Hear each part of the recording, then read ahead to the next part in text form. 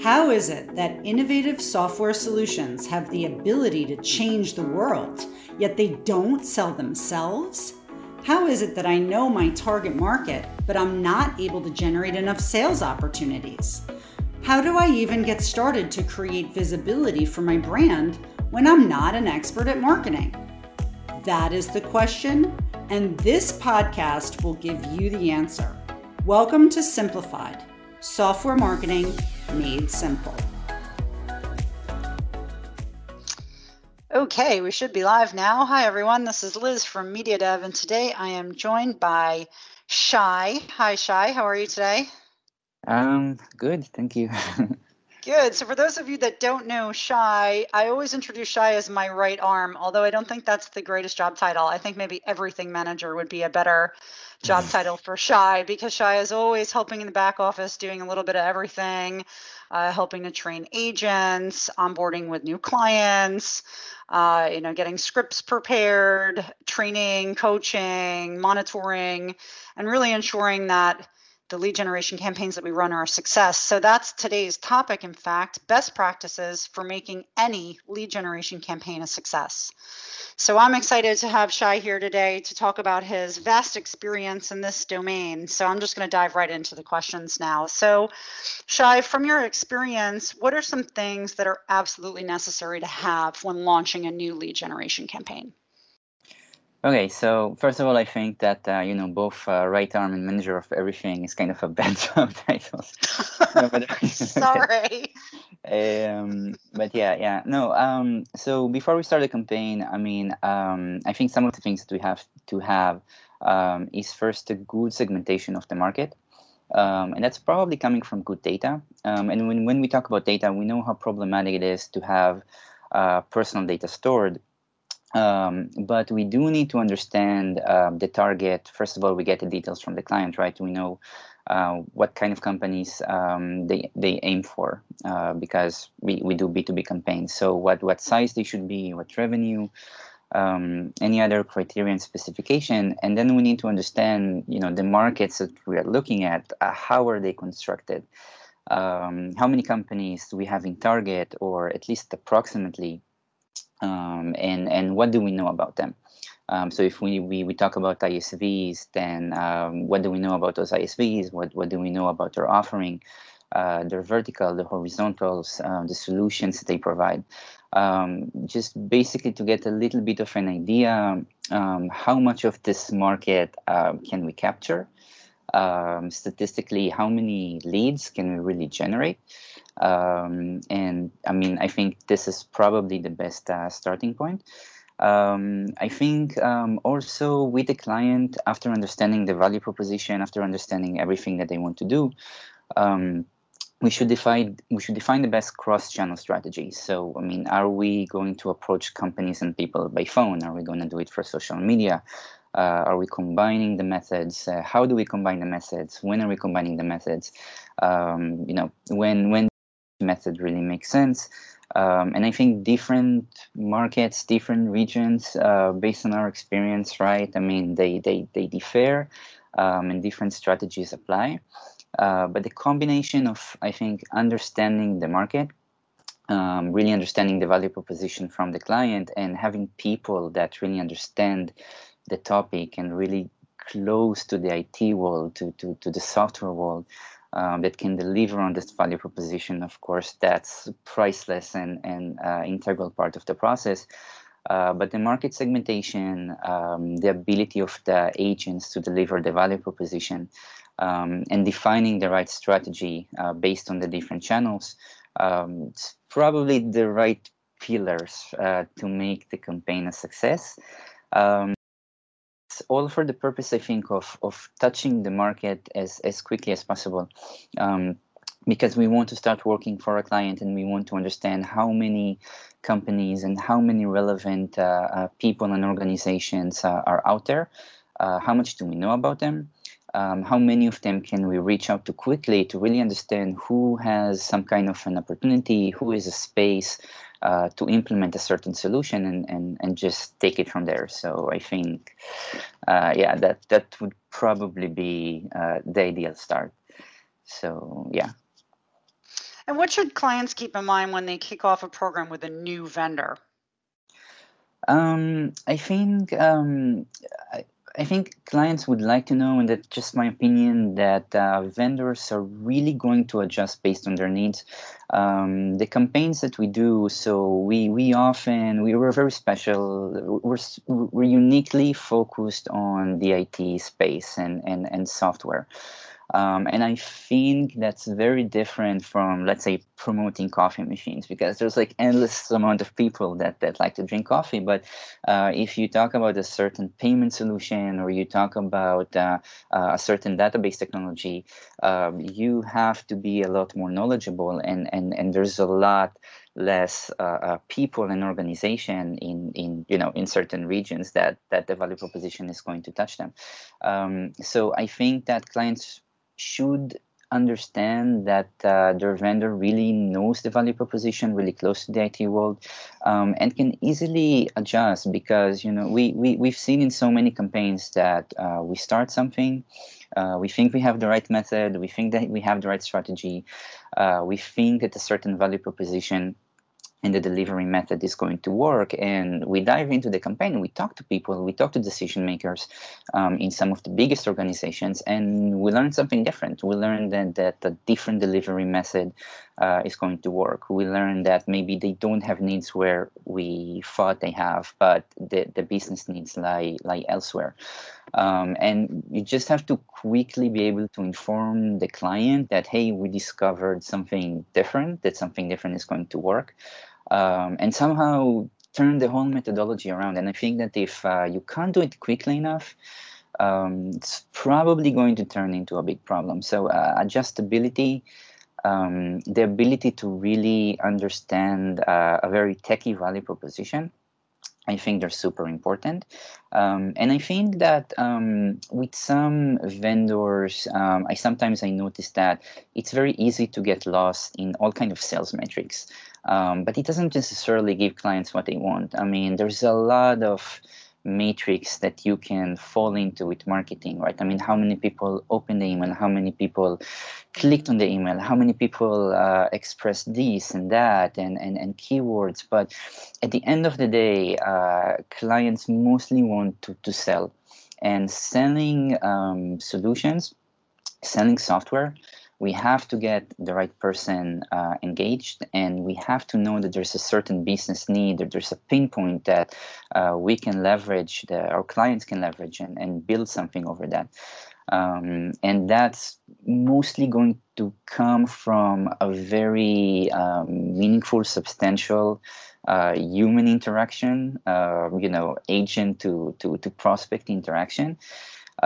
So I think that in order to make sure that you really get what you want, that you really get meaningful results, and not just an abundance of sales matrix, you need to have a vendor that can adjust really quickly, and that can really sometimes a very complicated and techy value proposition. Completely agree with that. So what are some red flags that you need to watch out for when running a lead generation campaign? Um, well, there's many. Like I said, sometimes we think that we know how to deliver the value proposition, and we engage with technical decision makers or business decision makers, and we realize that we were wrong. Like we should probably mention things differently, or change the pitch.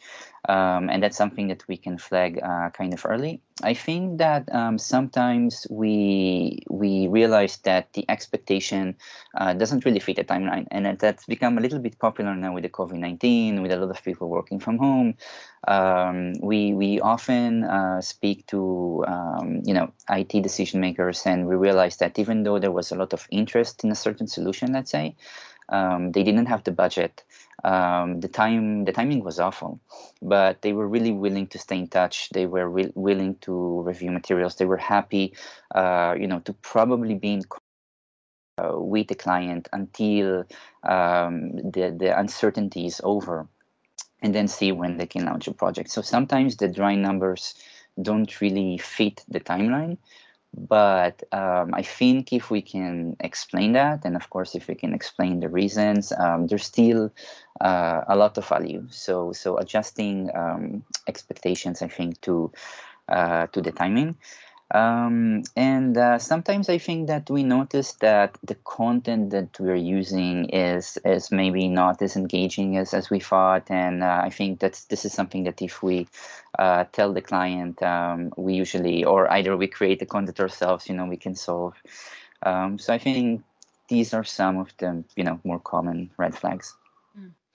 How is having feedback from our client sales teams fundamental to ensure success?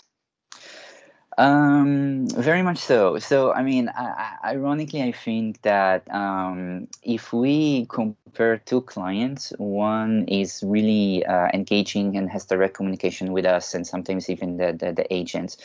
And we have frequent training calls, and they follow up in 24, 48 hours after the lead is submitted. And we have clients like that. And we have had clients that didn't give us feedback for weeks and sometimes months. And although we are 100% sure that the lead quality is the same, the outcome is completely different.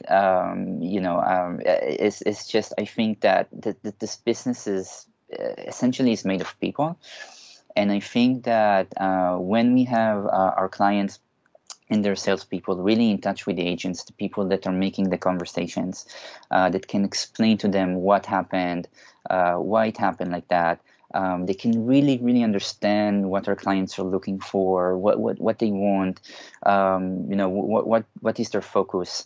Then the whole process has become so much easier, and we've seen the same quality of leads sometimes get immediate follow-up, immediate feedback, very much in touch with what clients ask for, and the same quality of leads or the same methodology with a client that is not doing a very frequent follow-up.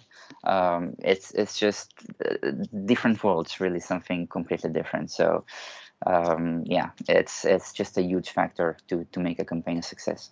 Yeah, I agree with that. I think that when we work in a silo and we're not able to exchange regularly, it makes it hard on both sides. So yeah, I definitely think that it's a good idea to have frequent contact and interaction. Can you describe what the campaign setup process involves?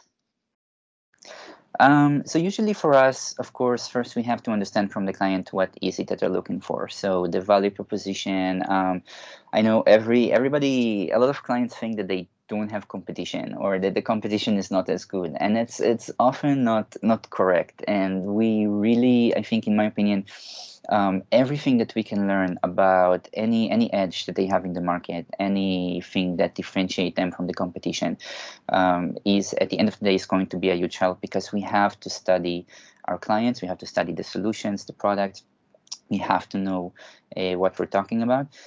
So after getting this information and after understanding the target audience, the region, any job title in the organization that might be a good target for us, then we start this process of market research and data preparation. So we want to understand, like I said, how many organizations do we have in that specific market that we can target? What do we know about these organizations? Who is the better target?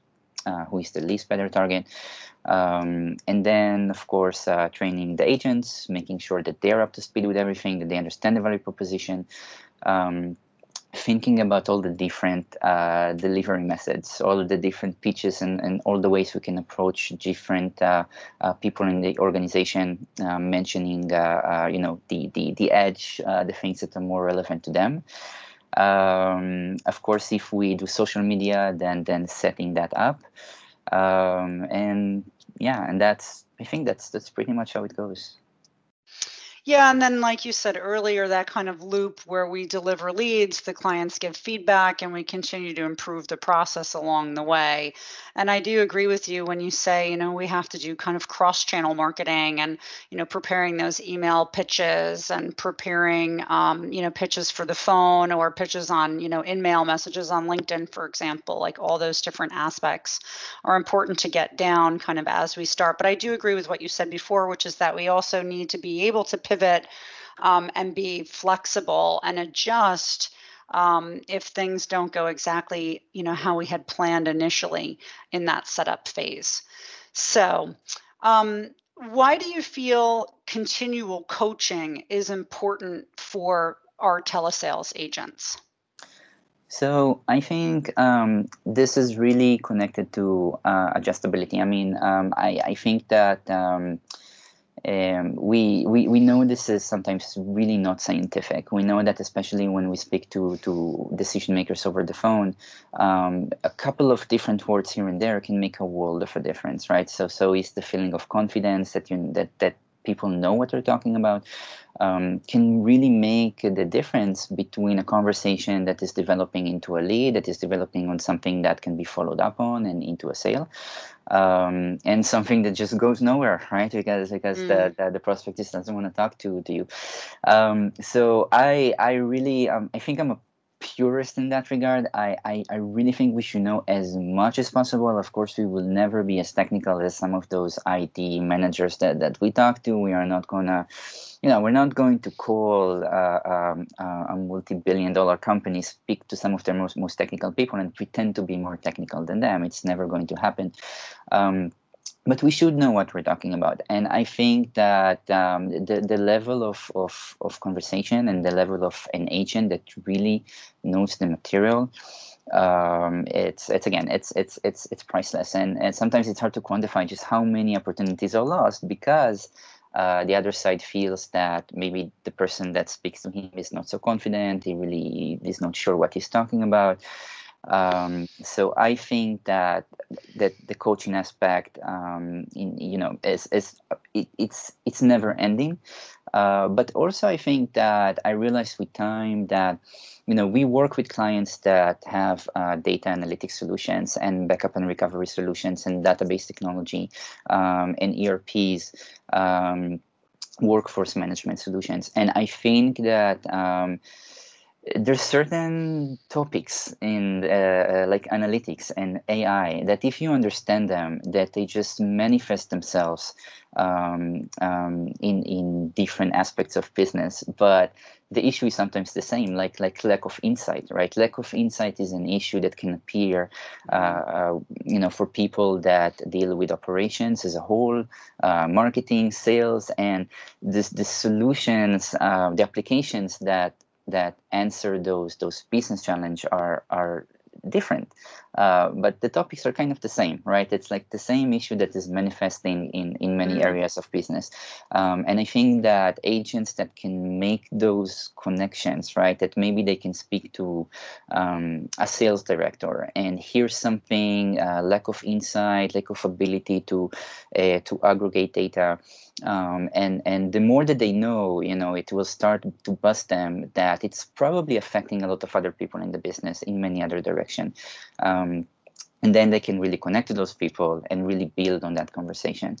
So it's super important and something that we try to do all the time, right? I mean, kind of coaching is it's never ending. It never feels like it's enough.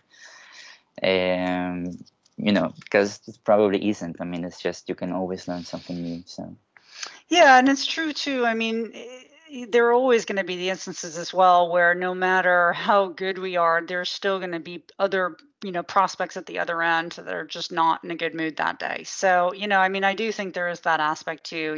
Like you said before, it's human to human interaction. So there is also that element.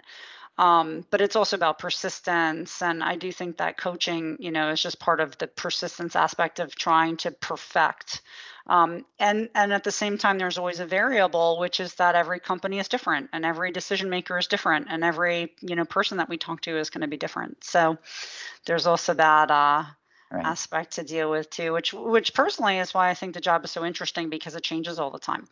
You don't have the ability to get bored no matter Yeah, what, and so no frustrating matter what. because it's never something that works once. You sometimes you're not sure True. it's going to work again because a different market or a different value proposition. So yeah, interesting and frustrating at the same time.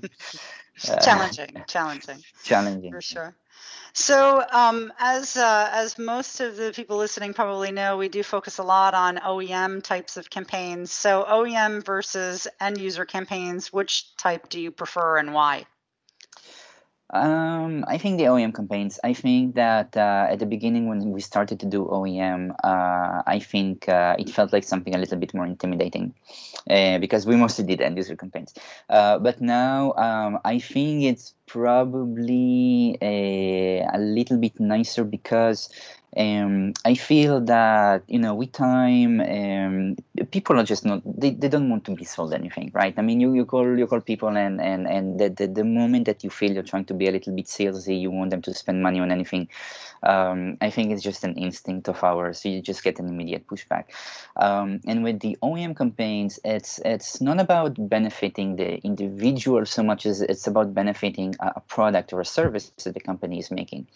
So I think in that way they tend to listen a lot more. And when it's coming to spending and it's coming to progressing, I think they feel okay, so this is something that is actually supposed to improve the value proposition as a whole, or something that can benefit our clients, something that can benefit the end user at the end of the day. So okay, let's talk now regardless of the money. It's more like that. And with the end user campaign, I think that again with time we see that people's mentality is like, okay, you want to sell me on something, I'm just not interested. So for me the OEM campaign is a little bit more interesting, a little bit more sometimes nicer to run. And sometimes we do both. I mean, we have clients that we run OEM campaigns and end user campaigns at the same time, which is also kind of an ideal scenario because you call a company, and sometimes they have solutions that they develop on their own, but they also have business needs that we can jump into end user conversation, which is also great. So yeah. Yeah, I agree. I think that's the best, is being really open about the deliverable and being able to have kind of a plethora of choice, because we do come across so many different types of opportunities. Working with software vendors, we've even come across, reseller opportunities when we weren't expecting to have those, or end user leads, like you said, when we were perhaps going after, an embedded ISV to ISV partnership. So it is good to have an open mind. It's true that sometimes though our clients have budgets that are set aside for specific actions, so it's not always possible, but I think when it is, that's really the best bang for your buck, is being open to any kind of conversation that we can have and then just seeing where it takes us. Right, and it's also coming to feedback, because with clients that really stay in touch with us, and we can discuss the scenarios. I mean, we have clients that, let's say, allocated budget for OEM, and we came across end user leads, and they ended up being big deals developing. Right, I mean, they had a lot of value. So a client that we really don't have such frequent feedback, and we can't discuss that, basically the opportunity is lost. And a client that we can explain the situation, we can think together what to do. Sometimes they rotate those end user leads, let's say, to the relevant department, and they can follow up. So it's ideal when it's coming together as a whole. So yeah. Absolutely. Yeah. And that goes back to just to, our vision of holistic marketing. And, that comes before, like you said, with cross-channel, omni-channel, always on types of activities, instead of working in a silo, like we said before. So good. Is there anything else that you'd like to add about what we can do to make sure any lead generation campaign is a success? I think we covered most of it. I think that I'm sometimes myself, I'm just surprised as to how much work we have now in the COVID-19 situation. Everybody needs leads. Yeah. No, it's insane. The big tech companies, they didn't take a hit like other markets, and the tech industry remained pretty much active. So it's kind of crazy. But yeah, no, it's just really amazing because 5 years ago, I mean, what did we used to discuss? We used to discuss antivirus solutions and things that today seems like ancient history. And today, what do we discuss? AI algorithms and machine learning and serverless infrastructure and Blockchain and IoT. Yeah. So it's so interesting to learn new things. And when we get a client that has something that we might find a little bit new, that we also have to learn, it's exciting. Yeah, I mean, who knows what we're going to discuss in 10 years, like quantum computing or something crazy. I mean, it's really the possibilities are endless. So yeah, that's yeah. Super. Thank you so much for your time today, Shai. And for those of you listening, for other great resources, including other podcasts, check out our resource library at mediadev.com. And we'll see you back soon for another episode. Thanks again. Thanks. Thank you. You just listened to Simplified, brought to you by MediaDev. If you have software marketing questions or need help marketing your software solution, reach out to us at contact@mediadev.com and check out other amazing assets for you on our resource library at mediadev.com.